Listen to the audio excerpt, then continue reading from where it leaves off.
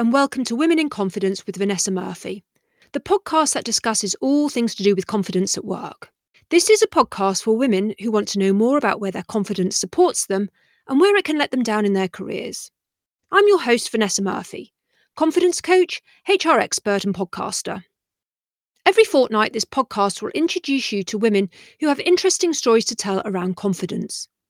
Through their stories, you will realise that even women who appear to have it all have had confidence wobbles. But by listening to them, you will take away what they do to remain top of the confidence game. Okay, I know that I originally said I would release a new episode of Women in Confidence every fortnight, but I have so many great guests to share with you that I've decided to mix things up this week. And so here is a special release for you, and it's a good one. It is my pleasure to have Lisa Jane on the show today. Lisa Jane is an educator, speaker, and author of The Emotionally Powerful Mother. She spent the last 20 years developing her expertise in the emotional world. Through her own personal relationships as a mum of four, as a teacher, and as a mentor in her private practice. A dedicated trailblazer in the field of emotion education, Lisa dreams of building a new culture of relationships between mothers and their teenage daughters. Through her work, she demonstrates how to find emotional fulfillment and live an authentic, deeply connected life. So, hello, Lisa, and many thanks for joining the Women in Confidence podcast. How are you? I'm sensational today, Vanessa. Thanks so much for having me. No, you're welcome. I'm super excited because there's many things that we're going to talk about today and share with our audience, which is wonderful. So I like to start and ask my guests to finish my sentence. So finish this one, Lisa. Confidence is knowing myself so well, I don't need to think about confidence. Okay, lovely. And how well do you think you know yourself? There's always more to know. It's like this infinite being. I think that the emotions, when I understand my emotions, I've actually found that has just been so key to me. Knowing how I turn up, knowing how to turn up, knowing where not to turn up. So really key. So I think I've got a pretty good understanding of myself emotionally, but there's always more. And I noticed on your website, you call yourself the world's best knowledge gatherer. And is that gathering knowledge about yourself or just the world generally? I've always been a researcher. So I've always been... Well, I used to be, maybe not so much anymore because something definitely shifted in me as I understood myself more. But for me, whenever I wanted to learn about something or I wanted to know something, I would just go and research it and do it. And I had a friend that used to laugh at me because I would say, I'm really scared about doing this. She goes, what are you talking about? I know you. You'll just go research and you'll do it. And I used to laugh as a teacher because they used to say, you teach what you need to learn about. And I did discover that the more I actually researched and then told other people, the more I learned about that subject myself. So my thing was gathering all this information because I have this real natural curiosity. I really want to understand things, and I look when something comes up, I continually seek to learn more about it. But what I've discovered is the more I learn about me and who I am emotionally, like my true self, the less I'm searching for something to fill a need, and the more I just have a natural curiosity, because I think it's our journey as a human being is seeking is really normal, right? Because that's the expansion of ourselves. That's us growing into a more expanded version of ourselves all the time. However, when I understand myself emotionally and who I am, I'm not trying to search for things to plug up holes or to make me feel better or to meet a need. I'm seeking because I'm naturally curious and I want to grow and I want to find out more about certain things. So I'd really like to delineate that. And so I am not so much this seeker of avid knowledge because I'm not looking to fill my head anymore with more information. What I want to do now is to have a better life experience, which is a feeling experience. And do you feel that you are having a really good life experience at the moment? Oh, wow. That's actually a really big question, because I think what I've discovered is the more I can work with what I'm feeling every day, the more I can come into a state of emotional empowerment, which naturally makes my life this emerging process. And I talk a lot about this emerging process because when we can become part of the emerging process, we're not experiencing repetitive cycles. And I'm sure that, many of you will understand what it feels like to have a repetitive cycle. It might just be in a relationship, like it's that friction point that there might be different events, but it all generates this same feeling. And it's like this repetitive cycle with your children. It's the same. There's this repetitive cycle, and generally you're left with a feeling of powerlessness. Different events, same feeling. So the more I get into the emerging process, the less I have repetitive cycles. I use them to learn more about myself, and I move on and I expand and I grow, which is very, very satisfying. And the repetitive cycles, just bring it back to confidence, and particularly confidence in women. How can you apply the repetitive cycles to confidence or lack of confidence? They definitely undermine confidence. So I can use a great example of myself. In my first relationship, I had a relationship that was based on a faulty dynamic. And I say that because it's actually a dynamic that many of us are in without really seeing it, because it's what we're programmed to live through. It's on our movies, it's on our television shows, it's a victim, persecutor, rescuer sort of dynamic. So while ever my foundations are based on this being in a relationship to meet my own emotional needs, which is what I was, because I didn't understand how to meet my own needs. So I consistently needed my partner to feel loved and secure. And so I was always doing things to get that to happen. Like I needed him to be there for that, which meant that I was people pleasing or feeling obliged to do certain things, or I would be rescuing him. And those behaviors, they're not bad because they're often the way we're raised. What I discovered, though, is there's a completely different way to be in a relationship. So what happened to me in that dynamic of relationship, which is common because we actually aren't taught about our emotional world. So we set up these strategies and behaviors, which is normal. But what happens is over time, because we're consistently not getting our emotional needs met by a person, or because they have to be a certain way in order for us to feel okay, and we have to be a certain way in order for them to be okay, that actually chips away at our self-esteem. I found that I was abandoning myself and my truth and all of who I was at times to keep that person happy, or to stay in that relationship, or to make things right, or to keep the peace. And every time I did that, every time I walked away from myself, I didn't know, but it was affecting my confidence. So while I was this incredibly empowered businesswoman and I could go out into the world and I had great success with business, and I had 12 staff and we had a great relationship, when I went home, and this is often the case, and with a lot of women I work with, it's the same. Women are so incredible. Like, every time I meet a woman, I hear this incredible tapestry of the past, all these amazing things that we've done, and we are so good at that. And yet often we go home and we just can't figure out how to get our relationships right. We know how capable we are, and yet why can't we get out of these repetitive cycles?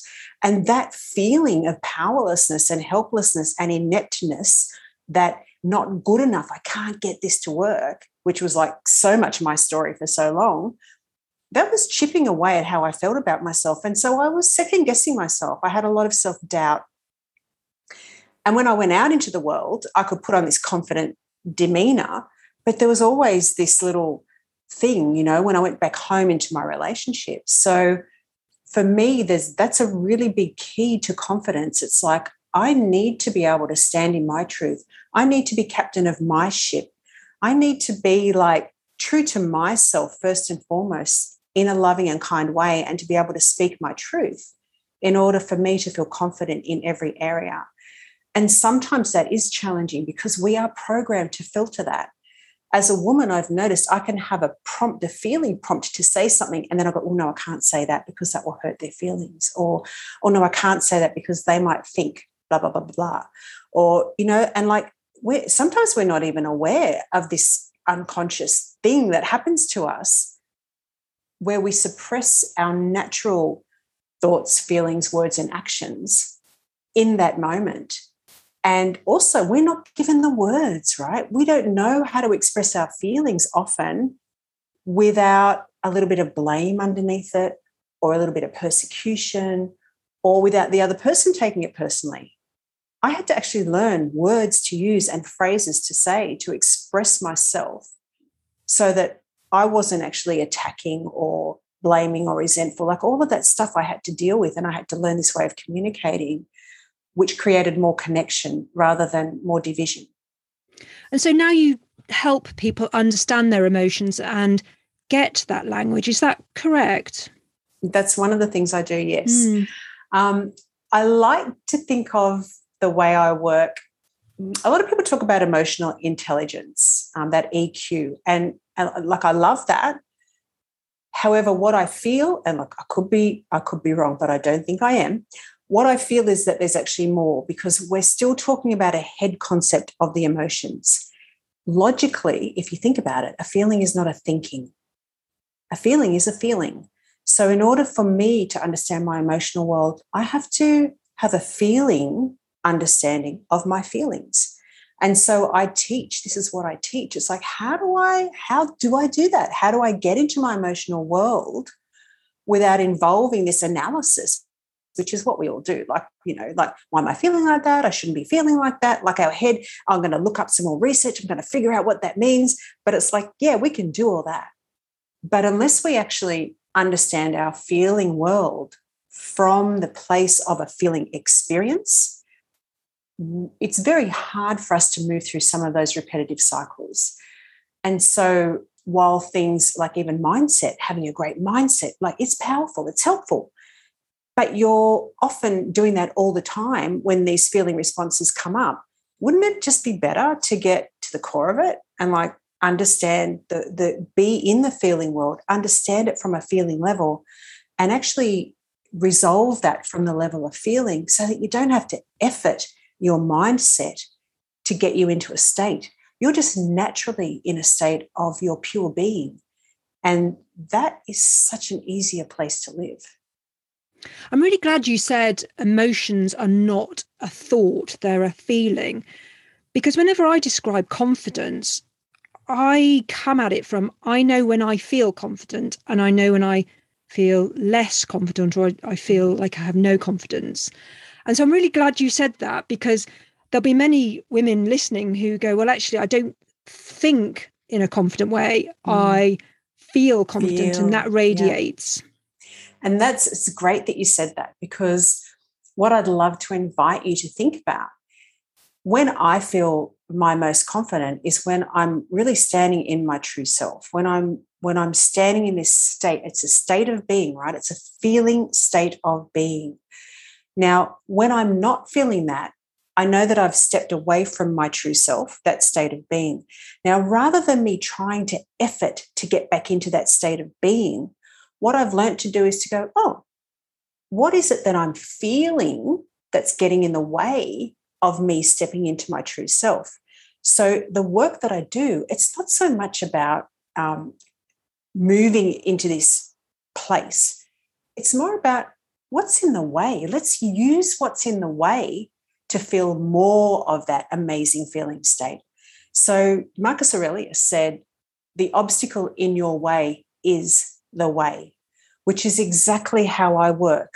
So a lot of people are trying to all the time get to a place. And I'm like, yeah, but what's stopping you from getting into that place? Let's look at that. And if we look at that, you'll find that you naturally come into the place you want to be in, and you'll feel more empowered, and you'll feel more healed, and you'll feel more confident, because you've dealt with what's in the way in a really effective way, in a deliberate way, in a conscious way. And what was the process you went through personally to really understand your true self and to shine a light on yourself? And how long did that take? Wow. Okay. I could talk forever about that, because like most people, and especially women, I think there are so many little things on our journey that have like added this puzzle piece. And it's like we're this trillion-piece puzzle, and we have a few pieces, and sometimes we go, I know it, I'm here, I'm there. And then all of a sudden you're like, oh, hang on a minute, I'm missing another puzzle piece, right? And that seems to be what it was like. But I think I've always really felt this connection with this presence, divine presence, inner presence, inner self, whatever you want to call it. There's always been something more that I've just sort of seen in my life. I've seen it turn up. And even as a 15, 16-year-old, like I was the kid that everyone would come to and tell their problems. And I got married really young, not consciously, right? It was my little girl that went into that relationship. And one day I woke up and just went, what am I doing here? You know, and that was definitely the start of things at 37, after I'd had 3 kids, had a business, I'd had everything that I wanted, this great big house and all the things that I'd put into my being of this is where I want to be. And at 37, I had this experience, which was very much like it could have been an awakening, if you want to call that. It could have been an emotional awakening. It was where one day I just was in this situation. I was actually doing a breathwork session in a workshop, and what I realized was that I had this feeling in my heart, and I was just like, what is this feeling? Like, what is this feeling? And I went, oh my gosh, this is like pure love. And it was a love like I'd never felt before, which I thought was really interesting because I had a husband and I had 3 kids who I loved very much. And yet this love had a purity to it, which wasn't based on any conditions or anything. It just was. It was just this incredible, and it was coming from my heart. Like I could just feel this. And like I actually think this was the activation of my heart. And we talk a lot about heart, and that's another conversation for another day because I don't think we fully understand what that actually is. And from that moment, I went back and I just went, all of a sudden, I could see how I hadn't loved my husband for years. I could see how I didn't belong there. And I could see how I needed to leave. And I told him, and I had to tell him 2 nights because he was an alcoholic and just there was a lot of unhealthy stuff. But anyway, within 2 weeks I left because I just knew that I had to go. And it was very sudden. I couldn't explain it. Everyone thought I'd gone crazy, but I just knew. And that knowing, and I'm sure that, you know, I'd love to say that almost every one of you has probably at one time in your life at least felt something in your heart, which is just this, or your gut, this knowing. And you can't explain it. People go, well, why? I don't understand. I'm like, I can't tell you. I just know I have to do this. And then for the next 15 years, I ended up meeting a man, and he was very emotionally aware. There were other things going on with him that I didn't know about, but he was very emotionally aware. And I learned a lot about my emotional world. He actually freed me from a lot of the codependent patterns that I had. And then when he ended that relationship, I actually thought we were going to live forever because we had this very trusting, I thought, free. I'm alluding to some hidden secret here, and you're going, what happened? This is so juicy. And that's exactly what happened. And at the end of it, which was like, because he would tell me every day how much he loved me, how beautiful I was, and the way we set up that relationship is everything's on the table. You're as sick as your secrets. We talk about everything. We learned the tools to communicate, which is like, we even wrote this book on right relationship, which is so ironic. I've taken that off the market, right? Because I just couldn't go, yeah, we had one of those. But what in the end happened was he created this relationship with a young girl that was in our household, tutoring my daughter. And I found out about it very suddenly. And all of a sudden, my world just totally collapsed. Like all these thoughts and beliefs about what I thought we were wasn't. And I spent 3 days, and this is such a pivotal point for me. I spent 3 days on my bed. And if anyone's ever been in this situation, I'm sure there's many of you that have, where everything you believe in has been taken from you and you feel like you're looking at this blank canvas and you have no reason to go on. And even though I had a 14-year-old daughter at the time, which was a daughter from him, I just wanted to end it all because I couldn't see any point in going on. Like my dreams were so enwrapped in his, and it was horrible. And I understood myself enough emotionally to allow the feeling to move through my body. So what I began to see was how there were waves of emotion running through my body, of grief and of loss. And these waves of emotion were very, it was almost like I was experiencing, because my father had had an affair for 6 years. Like I love the way things repeat. My father had had an affair for 6 years with my mother. And there was almost no difference between me and my mum. Like as I was feeling this, I was like, oh, wow, I was experiencing it all from my mum's perspective as well, like, which was very intriguing to me. So there was always this part of me watching myself, watching these waves of emotion. And what I noticed was when I put a thought to the feeling, like, oh my God, how could they have done that to me? How disrespectful, how unkind. And all I did was support them. How could they do that? What's going to happen to me? When I added the thought to the feeling, I created so much suffering for myself. And I realized that if I could allow the feeling in those 3 days, I got to the point where I thought, I've just got to allow this feeling to just move through my body.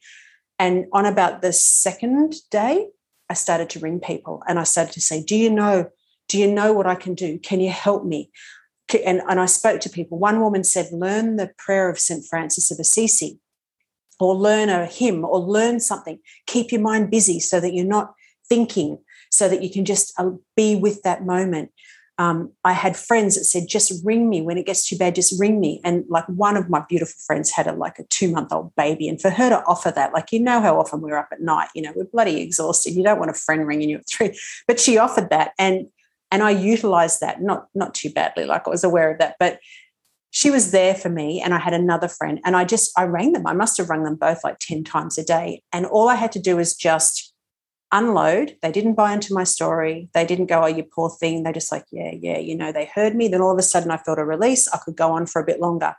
And so I did that for 3 days. And at the end of the third day, maybe the fourth, I can't quite remember, I was just like, you know what? I'll be darned if I'm going to suffer anymore. I know that I'm going to feel pain, but I will not suffer. And one of my friends gave me this Jungian process, which it starts in the drama and the story. And like I was in there feeling all this stuff and you express it all. And then I moved to this place where I was like, you know what? I can't do anything about this. I've got to accept it. I don't condone it. I don't like it. I don't respect it, but I accept that this has happened. And I came to this place of acceptance.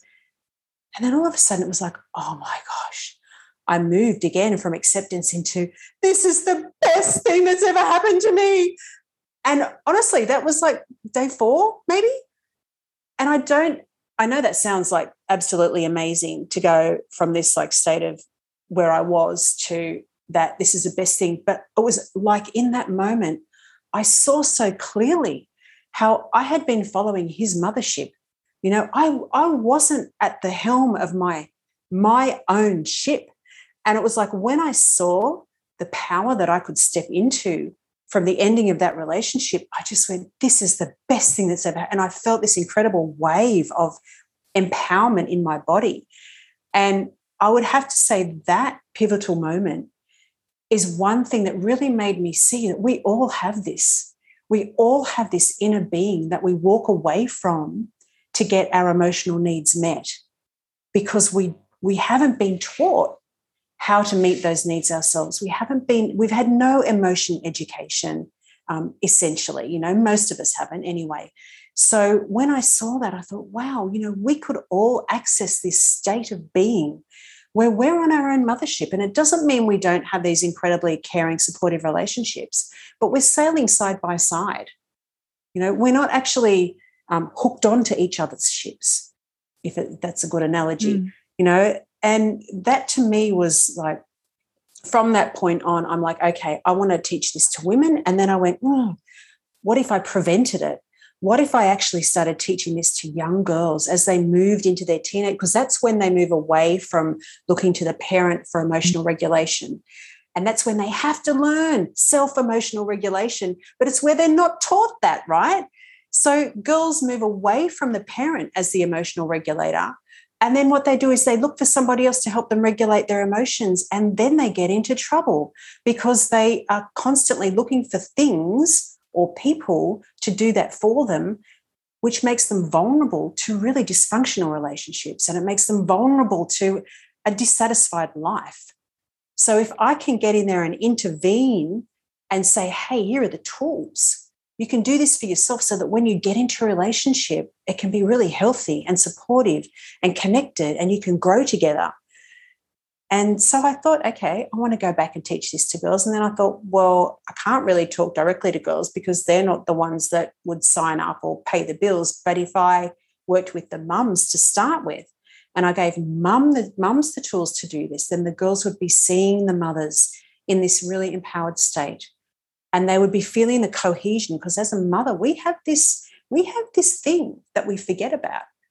And it's like this unseen connection to our child. They grew up from a baby. They were looking at our eyes, hearing our voice, being in our presence. And our very presence made that child feel supported and loved and safe. Now, we still have that capacity to do that. However, we don't use that. That is our power as a mother, to influence our daughters when they're going wayward. We have this unseen connection, this thread, if you like. And when I can actually activate that in my relationship with my daughter, we come into a cohesion, which makes it a lot easier for me to work through any challenges that come up in a way that we feel more connected, and in a way that she grows and I grow as well. So it's almost like I have to change my role, I think, as my daughter comes out into that, emerges into her own teenagehood and adulthood. So that's where I've ended right now. And I'm really excited about it, because I just see so much beauty in it, especially when the world outside is not really showing our daughters a lot of beauty. You know, there's a lot of beauty on social media, like real beauty. So it's like, hey, if we can remind our daughters of their inner beauty, and that's where their true power is and their true confidence, you know, it's really so amazing, such a gift we've got happening, such an opportunity. So thank you for sharing that journey, and also for being so honest that it wasn't easy. I think people assume that women who are successful have a very easy journey, and often it isn't. It's a lot of self-discovery, quite a lot of pain. And so thank you for your honesty in that. I just want to go back to your 3 or 4 days where actually you felt empty. You said your whole world had literally just been sort of ripped out from you. And 3 or 4 days doesn't actually sound like a very long time. And I don't mean to be flippant about that, or to reduce what you went through, but some of the clients I speak to are in pain for weeks, months. And that could be just a separation, a divorce, a death, but it could also just be a really toxic environment at work. So how somebody who's in that space where it's negative and they're using lots of negative emotions, how can they flip that so it isn't weeks, it is 3 or 4 days? Okay. It's scary being in that pain, right? And I think the thing is that our mind will tell us that we're never going to get out of it, and that's what freaks us out. And so we're resisting it, or we're fighting it on some level. And that makes a lot of sense. But I think for me, it was about this incredible determination to use what was happening to me to fully know myself in this lifetime. And I actually remember saying that to myself. It's like, you know what? I'm going to use this. I'm going to use this to know myself. I'm going to use this to come into my full power as a sovereign being in this place in my life right now. And it was my determination to do that, to see it as an opportunity, to make it work for me. And at the same time, be validating my feelings. Like I had to be able to allow it. I had to be able to see this emotion as a wave of energy just moving through my body, and not be frightened of it. And I'm not saying I was perfect at it, because there were times where I'm just like, oh, I'm so lost in this, I can't see a way out. And one of the things that freaked me out the most was like, I had been working with people's emotions for like a long time, and nothing I knew to do worked. And that is actually what often happens. There is nothing that you can do when you are in that much pain, whether it be through grief or loss or the breakdown of any sort of security that you have around you. There actually is nothing that you can do. And so don't try to do anything. Just be in it. Just know that it will pass. Allow the pain to move through your body, but know that if you see it as this incredible opportunity to move into your true self, into this innate state of more wisdom and more confidence, just keep reminding yourself of that, and do something to stop the thinking, because it's the thoughts that create the suffering. Like I said, I learned to pray. I rang people. I tried to meditate, but if you've ever been in that situation, you know you can't meditate. You just like, I think it's this acceptance that when we have trauma like this, there is nothing we can do. And that is a really, really, really challenging place to sit for most human beings, especially most women who do things, right? We do things, we fix things, we make things work, and yet we can't make that work. We've got to completely let go. And I think that would be the one thing that I would say, allow yourself that convalescent period, because you are going to learn about yourself. And I'm so grateful for that now, not only because of that realization of, wow, this was like the best thing that's ever happened to me, but also because when I work with people, I know what it feels like now. I had never felt that before in my life. So when someone comes to me with that pain, I totally know what it feels like. I know how you just cannot see a way of moving on. You can't see. Mm. It's very common, actually, and there's many women I've interviewed on this podcast who have been through an experience such as a sort of burnout, emotional breakdown, moving countries and not knowing anybody. And at the time, you're right, it's painful. But they look back and say, that was such a good experience in my life because I've learned so much about myself. I've been able to change so much about myself. I think it's just very difficult when you're in it to know that it will end. But thank you for those words and that reassurance that it does. And you don't want to hear that either, do you? Like if someone had said to me, oh, it will end, I'd go, wow. You don't want to hear that because you're like, you don't know how painful this feels. But it's just validating yourself, right? It's like, well, why wouldn't I feel pain? I did that a lot. I went, why wouldn't I feel betrayed? Why wouldn't I feel like I'm going to die? Why wouldn't I feel like that? So I was on board with my emotions. I wasn't resisting them in any way. I was going, of course I'm going to feel like this, and it's okay for me to feel like this because why wouldn't I? After all this time, after all the thoughts and beliefs that I held, why wouldn't I feel completely like I'd been evicted from my house in the middle of the night without a bag, without my toothbrush? I was just out. So of course I'm going to feel like that.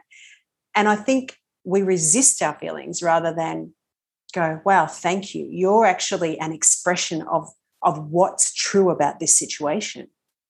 And why do you think people do resist talking about emotions? It's very common to say, how are you doing? But then they don't want to know. Why do people resist talking about their feelings? Oh, it's so interesting. I actually think this is one of the things that is part of an emotion education. I think it's because we haven't been given the way to, like, say somebody says to you, you say, how are you doing? They go, oh, look, I've just lost my partner, or I've just found out I've got cancer, or I've just had a breakup. And we all go, oh my God, that must be so bad. And it's almost like our whole body goes, oh, how do I respond to that? And the only way to respond is by going, accompany them on their journey.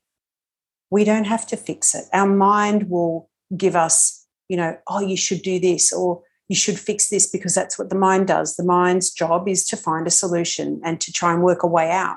But with our emotions, we need to work differently, because this is not a mind thing, it's a feeling thing. So people feel really heard and understood and seen when you can accompany them in their emotion and say things like, oh, wow, that must be really hard for you. Or I've felt things like that before and I know it's really tough. You don't have to give anybody a solution, but just by hearing them and accompanying them in their pain, they can accept themselves too. Like, they feel validated, and there's so much power in that. Like, I cannot tell you, that is so simple, and our mind goes, oh, surely you've got to do more than that. But the simplicity of it is when you do that and you hear somebody and you accept them where they're at and you accompany them, they can accept themselves and they can allow what's happening to them. And as soon as you allow what's happening to you, you can release it. And why are women better at, why are they more emotional? And I don't mean that in the negative sense. Mm-hmm. And why are they better at sharing their emotions? Do you know, I have this thought about head and heart. I think that our hearts, in general, for many of us, have been shut down. We've had experiences as children that were incredibly painful, and because we weren't given the tools, or because our parents didn't really know how to allow us to just be in that moment and allow it to be there without trying to fix it for us or give us a solution or whatever, or just ignore us. Often our parents had no emotional skills, so we just had to deal with this pain ourselves and try and figure it out. I think what we did is we took the feeling experience we were having and we jumped into our head to try and work it out and tried to get out of it and try to strategize. Now, as soon as we do that, we stop the natural feeling process. We're a living thing, and living things feel. Anything that's alive feels. And when we have a feeling response to our environment, we grow. Except humans. Humans are living things that have a feeling response, like a sense response. But rather than using it to grow and to learn more about ourselves, we jump into our head and we try and figure it out, or we try and have a solution, or we think about what's wrong with us, or we shame ourselves for feeling that, or we change things so we don't feel like that. We're not actually taught to have a feeling and just allow it to be and use it to learn us about ourselves, to stay in that feeling realm. So over time, we become so uncomfortable with the vulnerability because we build up this emotional charge. So for me, like this event that occurred to me when my dad started having an affair when I was 6, as a child, I took that on as I'm not good enough. I was abandoned as a 6-year-old by my father, who I did originally feel very connected to. All of a sudden, he'd completely disconnected. Now, over time, every time I felt a similar feeling when I was left out of a group at school, or when I wasn't invited to a party, or when a boy didn't like me when I liked him as much, all of those feelings that I never allowed to process, they added to that original pain, and my body stored that emotion. So over time, when I was 30, whatever, or 25, whatever it is, over time, the stored emotion builds up. So it becomes harder and harder for us to feel it, because the charge in that feeling of being abandoned or not good enough, it's not just from this moment and this one experience and this one event. All the other events where I felt that same feeling are still being held in my body. And that's why over time, and you probably know this, over time, sometimes you can have this reaction to something and people go, oh, that was a little bit, extreme for what happened. But it's because you're not reacting to this moment. It's because we're not taught that all of this emotion that we haven't processed and released from our body is stored there. And so when one event activates that same feeling, every other single moment in time that we've had that same feeling, it all comes to land right now in this moment, and poof, it can express, right? And so we feel out of control. There's all this stuff that happens as a result of that. But to answer your question, I think we feel so vulnerable at that point that it's very hard for us to be in that place without the skills and without the words and without the tools, and even without the person standing opposite us that can support us in that. So now you work with mums mainly around giving them the skills, tools, the language to support their teenage daughters. And I know it's not just one thing that you do. You've got a lot of roles in your portfolio. But how did you really start to niche on parents and teen daughters? It's really interesting. And I'm sure that you've probably had other women talking about this, but I'm sure that most of your audience can relate to this. As women, we're like out there doing our thing, knowing that we're doing the right thing, but it's almost like until we come into this perfect alignment with the expression of what we're here to do, it's like nothing sort of works quite right. It works, but it's just not quite right. And so I was working with a lot of women, and, I was doing videos and all this sort of stuff, and I love it. I love working with people. And, I thought, wow, how am I, because there's a lot of white noise out there. I thought, no, there's something that I'm missing in this whole process. And I actually got a mentor at one stage who's a friend of mine that's a very successful businesswoman. And I said, I just want to bounce some ideas off you. And she said, well, why don't you just target one group of people? And for me, mothers, mothering, when you think about mothering, like there's the earth mother that gives us substance. There's the earth mother that gives us breath and life and the abundance. And it's like the mother's role, not as not just in this physical body, like our role as nurturer, as guide, as this wise guide that we can be, because we are the closest thing to our children. We are the closest thing to our children, full stop, right? Like we are what has raised them, that we've been there for them all this time. So for me, it made such perfect sense that if I can show mums how to get back into this state of emotional empowerment so that they can step into this emerging process with their daughters can explore their journey of emerging into a woman in an emotionally powerful way themselves. Because it's not actually about what we do. It's about the state of being we're in while we're doing it. That is what speaks volumes to our child. That is what brings us to the outcomes that we really want. When I'm trying to control things by doing things a certain way, or if I believe I speak to a lot of mums that go, well, I have to do something, don't I? And I go, well, if you launch your next action from that place, it's not going to be the outcome that you want. You're better off to get into your emotionally powerful state, into your inner being, who you really are, and connect on this cohesive level with your daughter. And then the two of you, like you'll find things, and this happens to me all the time with my daughter, things just appear and like, oh, go and do that.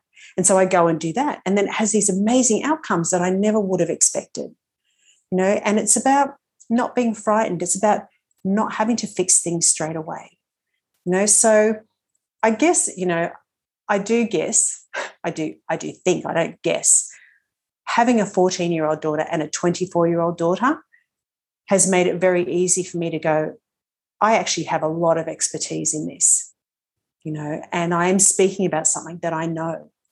I raised my older daughter from the old paradigm, like up until she was a teenager, before I had started this way of being. And I sort of raised her a little bit differently anyway, because I saw in her something that was quite special. What I've noticed is how different my 14-year-old is, how much emotional awareness she has, how much she can express herself. Like she says things to me like, you know what, Mum, I think that many of my friends, they don't tell their mum stuff because they don't trust them. And I said, well, what do you mean? Because I'm thinking, oh, my God, the mum doesn't trust the daughter, right? But she's telling me that the daughters don't trust their mums. And I'm like, well, what do you mean by that? She goes, well, I really trust you to turn up in a place that's not reactive. I know that when I tell you something, you're not going to go off your head and punish me or make me do something. You're actually going to sit down and we're going to work through what's happening together. And I know that you will always do that.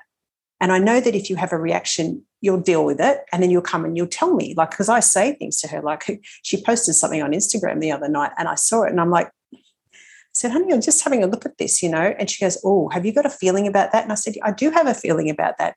And she goes, I can totally understand why you have a feeling about that, Mum. Let me explain the way I see it, right? And they're the sorts of conversations we have. And I know that I could say to her, can you take that down? And I have in the past, and she's gone, okay, yeah, I get it. Why you want me to do that? So, and it's not that she doesn't have guidelines, because we need to be there, right? We need to be able to give our daughters guidelines. But I think they naturally occur anyway when you have these sorts of, because you're in a state where you're not resisting or reacting, or you're not reacting from your child, which is often what happens. Like we feel powerless. And so our not good enough, like I want to be a good mum. So all of that's activated in us. And if I'm operating from that place, it's always going to go a bit pear-shaped. So which emotions do you think are best placed to support mums developing confident girls? I've got a 12-year-old daughter, so on the cusp of being a teenager. Ah, good. What emotions should I be cultivating or being more aware of so that I can help her make that transition and be confident as a teenager growing into a woman? Okay. I wouldn't necessarily say any one emotion. What I would highly recommend is that when things happen and you feel a reaction, because we do, like they will always find the one thing that clashes with our values. And that's the thing that they will hang their hat on and push, right? Which is great, really, because that gives you both an opportunity to become closer to each other and to understand each other better. So what I would recommend to all mums as their children grow up is when things happen and they come at you and you feel your emotional reaction, pay attention to it. Pay attention and try in that moment between the event occurring and your reaction, try and pause, just have a little moment of pause. If in that moment you can step into a place of, okay, this is an opportunity, I'm not going to react, and you may have to walk away. You may have to go, I'm not going to deal with this right now. I need to get myself back into a state of feeling emotionally empowered. So you have to deal with your emotional reaction. I found that when I'm reacting, it's not necessarily because of what my daughter's doing. It's because what she has done has activated my feelings of not good enough, which is my unmet emotional need, like that not good enough when I was 6, when my dad left, that being not good enough, that having to be the best mum, that having to do things right, that's what's being activated. Now, all of that, it's not true, right? It's actually not the reality of what's happening.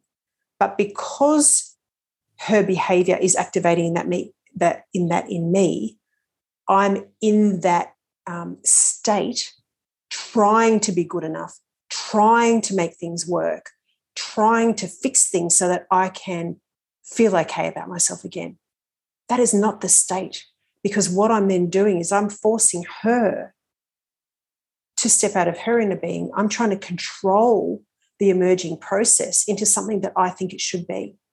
And so all I'm doing, I might be solving the problem in that moment, but I'm actually just creating a repetitive cycle. She's going to do the same thing, different event. I'm going to have the same reaction, same feelings of powerlessness, same feelings of not good enough. And that's what we want to stop. We want to put ourselves into a place of cohesion with our daughters, so that the trust that we have for each other is consistently deepening and the connection is consistently deepening. And that starts with us. It starts with us understanding ourselves emotionally and where we're coming from. And if we have a reaction, that we want to be able to respond with power. And I mean emotional power, inner power, not power as in the ego sense of power. We want to be able to respond, because when she feels that, and I know this for myself, when I respond from that place, it is so strong. It is so grounded. It is so, it's knowing. It's just like, this is how it is. She never argues, right? 10 o'clock, you're going to bed. But Mum, she looks at me, it's like, okay, I get why. There's no argument. There's no place for her to go into resistance. She doesn't need to go into resistance because I'm in my power and she can feel that and she will align to it. So it's really interesting, and it's a state of growth for both of us. It's not always perfect. We work together. But for any mum of a daughter, it's like, watch yourself first. Watch your feelings. Question them, investigate them. Why am I having that reaction? What is it about her behavior that is making me react in this way? Can I just go and just have a little look at that before I come back to my daughter and deal with this? Go away, write about it, share with somebody, get in touch with, actually, this is about me not feeling good enough. So how can I step out of that? How can I make myself feel good enough? And that's a feeling solution again, right? I can't just tell myself, oh, you're good enough, you've done some great things. Look what you've done. You've got a big house, you've got this, you've got that, you've done this, you're a great businesswoman. I can't tell myself that I'm good enough because, once again, it's not a feeling, right? I have to feel good enough to replace the not good enough. So what is it that makes me feel good enough? What makes me feel good enough personally, Lisa Jane? I feel really good when I think about my dreams and my passions, and when I think about my health and the people that love me, and when I think about how much I appreciate the people around me. All of a sudden I'm filling up that space in me that didn't feel good enough 5 minutes ago with, I am good enough. I totally trust myself in this moment. I trust the flow of life to work through this moment that I'm having with my daughter and bring me to a solution that I didn't even know existed 5 minutes ago. I trust that. I'm feeling much better. Now I go and talk to my daughter. And what methodology do you work with your clients through so that they have this great self-awareness and a real understanding of their emotions, and then helping them work more closely with their daughters? What is that methodology that you use? I've been developing this for a lot of years, right? So I'd just like you to sort of have this understanding of how hard it is to put a feeling experience into a concept of the head. I've been trying for such a long time. I do work very intuitively. So it's almost like the more I understand my emotional world, the more my feeling experience in any moment is quite expansive. So I can feel what's going on for my clients. And I have an awareness, and like we all have the capacity to do this. The more we open up our feeling experience of life in this moment, the more we can actually interact with our environment and with other people, and we get to know we have a feeling around people and things. So I did that for a long time, and I started to develop like really specific, because it's not just about that. We have to make things practical and actionable. Otherwise, we can't change the way we live, because we want to make it a lifestyle. We don't want to make it an additional thing, right? Because we already have so many things to do as mums, like, and if we have a business that we love, we have kids, we have all these things, we don't want to have another thing to have to do. What we really want to do is step into a state of being that feels really natural and easy, and then we go about our lives doing what we need to do or what we feel prompted to do. So as I started to develop this, I started to develop these things that we could do, practical actions that actually brought us more and more into that state. So I have a whole lot of tools that I use. But over time, and probably more so in the last year, I've developed 5 keys. And the reason that I've developed 5 keys is because it's not so much about me showing you how to step into that state, because really that state is individual for every single one of us. Like we are each these magnificent beings. And for each of us, we will come to know our own way of really feeling our true state and our true nature. However, my role can be to help you deal with the things that get in your way of stepping into that. So the 5 keys that I have are like first 1 to 4. These are the keys that actually can help you deal with the emotional reaction you have or the feeling that you have that's getting in your way of being where you want to be. So it's like, because most things are about your feelings, or really everything is. If you look at everything, it's about the way you feel about it. Like you don't have enough money. It's not because you don't have enough money. It's because you have a fear of financial insecurity. You could have trillions of dollars and still feel a fear of financial insecurity. So once again, it's about the emotion. And if you see it, everything is about the emotion. So if you have the keys to deal with the emotional reaction that you're feeling, then you naturally come into a more empowered state. So that I'm working with those keys. And this is your feeling experience is an evolving process. This is an emerging process. So I fully expect that there's going to be more. Like I've just written my first book, but I fully expect there's going to be more, because as we expand as beings, as we emotionally evolve, there's always going to be more, So yeah, so these 5 keys is how I work with people. If I'm working one-on-one, it's intuitive, but it's also very, very practical, because people need to put things into action. We need to be able to apply this to our everyday lives. It's easy if I said to you, okay, just go to a monastery where there's no pressures. Yeah, sure, easy. We can meditate for a couple of weeks and step into our inner being. But that's not realistic. I don't want to live out there. I want to enjoy life. I want to, and not that that's not enjoyable, because I do love doing that. But I want to be in my life. I want to experience the life that I'm living now, but from a more empowered state. I want the keys and the tools and the skills to live my life on life's terms, not to have to escape it to feel okay about myself. So everything I do is very practical. I make sure that when I work with people, they have things that they can do, that they know to do, that they can apply, that they can practice until it becomes a part of their lifestyle very, very naturally. Mm. And do you think there is a difference between confident teenager and confident woman? A confident teenager and a confident woman.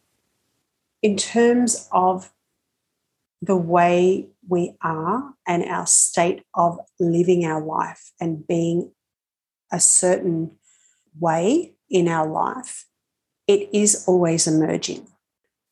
I feel that what the confidence that we have can consistently expand. Like even for me, I feel more and more grounded. I feel more and more power in my body as I live each day and as I practice being true to myself every day.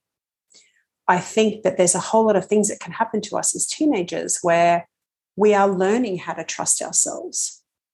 So for me, the confidence of a teenager is probably about practicing the power of being true to ourselves. Like for me to give my daughter the capacity to know that she is a magnificent being and that I trust her inner guidance as much as I trust mine. And that between those two places, we can both feel more and more self-trust. So she can feel more confident in her life. And it's not perfect. She has her issues like most teenagers do because there's a lot of stuff that comes at them. But as a teenager, I think the difference would be that as a teenager, I'm building the capacity to step into my true self and the ability to have a relationship with my true self. And I'm learning the communication ability to speak what's true for me, even though my peers might be thinking something different. Like that's a really big thing. And that might take time. That might take a little bit of practice for her to be able to speak her truth. However, if she's doing it as a teenager, by the time she feels fully grounded in this woman's body and she's had those experiences, as she emerges into womanhood, there'll be more of a natural confidence. There'll be an understanding of how to consciously choose a relationship, right? How many women don't consciously choose how to be loved? I mean, I didn't. It was my little girl that wanted to be loved that chose my partner, not my conscious self. And I hear that all the time. I think that might be fairly typical for women, some women anyway. But I want more for my daughter than that. I want her to be able to go, you know what? I deserve to be loved in a way that's respectful, that's kind, that's supportive. I deserve to be loved in a way that's nurturing so that I can be true to myself and I don't have to turn up as something else so that they'll stay loving to me. I deserve to be in a relationship that's not conditional, where I can be free. I want that for my daughter. And she's not going to choose that for herself unless she knows how to really meet those needs in herself so she can feel empowered enough to make those choices. You mentioned earlier you have a book. Is that released yet? Can people get hold of it? Oh, it's so exciting. Today I'm actually seeing the final draft of the book. So by next week, the e-copy will be available. So probably by the time this podcast is aired, it should be available. There'll be paperbacks available too. It's called The Emotionally Powerful Mother. And it's the 5 keys of transformative mother-daughter relationships. So I go through my keys in that and some of the strategies that I've used as well. So because we do need some tools, right? When you have these moments, like what can you do? And so there are things that I've done with my daughter, like different ways of using even pen and paper when I'm in a moment, things that I've done that really work to bring us together to create a solution that's empowering for both of us. Really simple strategies because we need these things. We're not taught these things as a mum, right? And we know that our role is so crucial. So the whole book is about that. And it's a really simple book to read. It's not very thick. I've actually drawn really quirky diagrams because here's me, like I said before, my challenge has always been to put a feeling experience into a concept so people can understand it. And that is sometimes really hard because I can feel things, I know things. How can I put words around that so that it lands on you and you go, yeah, I get exactly what she means. And one of the things I did when I started to write this book, it's like, wow, I want to share this feeling that I'm having, this experience with mothers so that they can get this and they can do it for themselves. And I thought, I'm just going to draw a diagram. And I'm not the world's best author.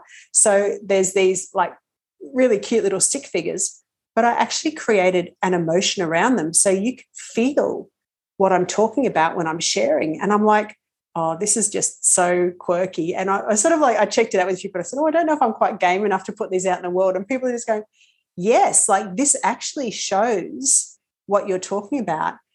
And I sort of feel like it has to be easy. It has to be simple because we are busy. We don't want to work through this great big thick book of thousands of words. We want to read the basics, know the basics and be able to apply it straight away. So that's essentially what it's done. And I'm quite proud of it. Well, congratulations. Writing a book is not a small task for sure. So where can people get hold of this book? Where can they find it to buy it?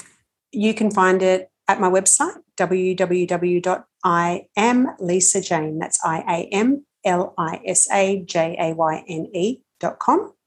It will also be available on Amazon or Kindle.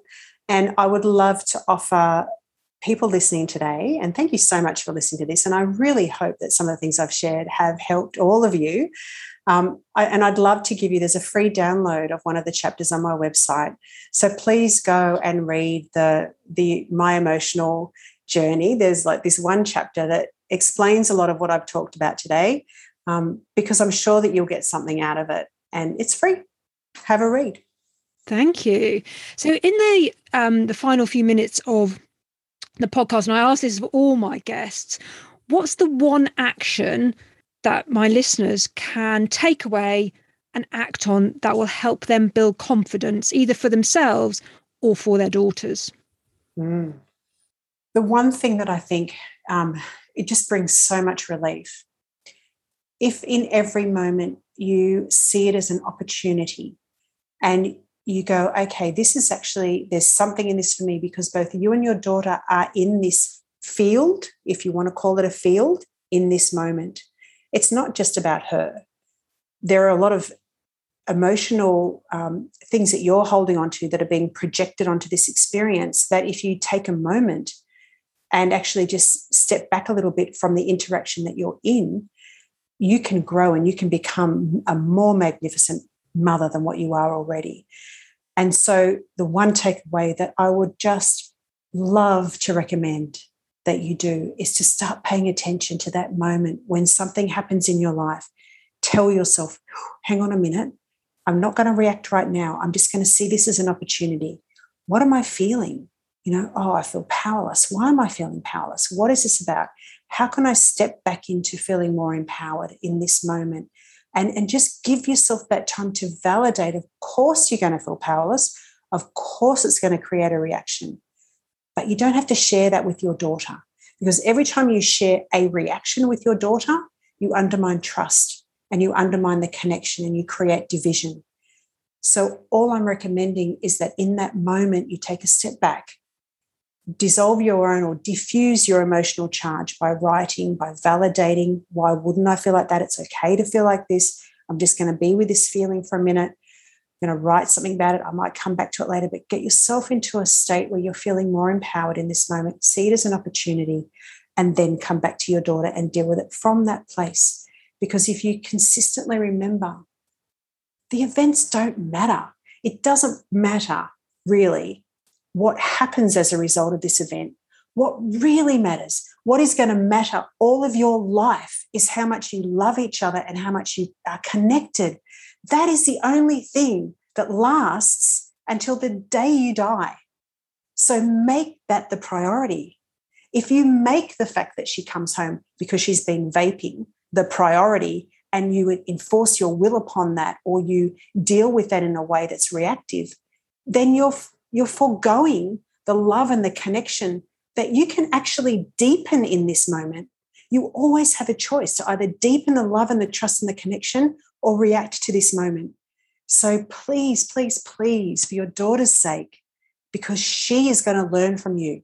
She is going to be empowered. Every time you empower yourself not to react emotionally, but you empower yourself to place your connection and your love of each other first, she will be empowered to do the same in all of her relationships. And I fully believe that that is what will change our world. Lovely. Thank you. I could probably learn a lot about not reacting to my daughter. So Lisa Jayne, thank you so much for joining me today on Women in Confidence. You've shared so much, and thank you for your honesty and for your generosity in sharing all your helpful hints and tips about not only being a confident woman, but about raising confident teenage girls. So thank you very much for your time You're so today. welcome, Vanessa. Thank you so much for having me and giving me an opportunity to share. Thank you so much for listening to Women in Confidence, and I hope you enjoyed it. If you did, then please like it, share it, comment on it, and if you want to, sponsor it. If you'd like to take part in my podcast or know somebody who would make a perfect guest, then please email me on vanessa-murphy.com. That's contact@vanessa-murphy.com. Until next time.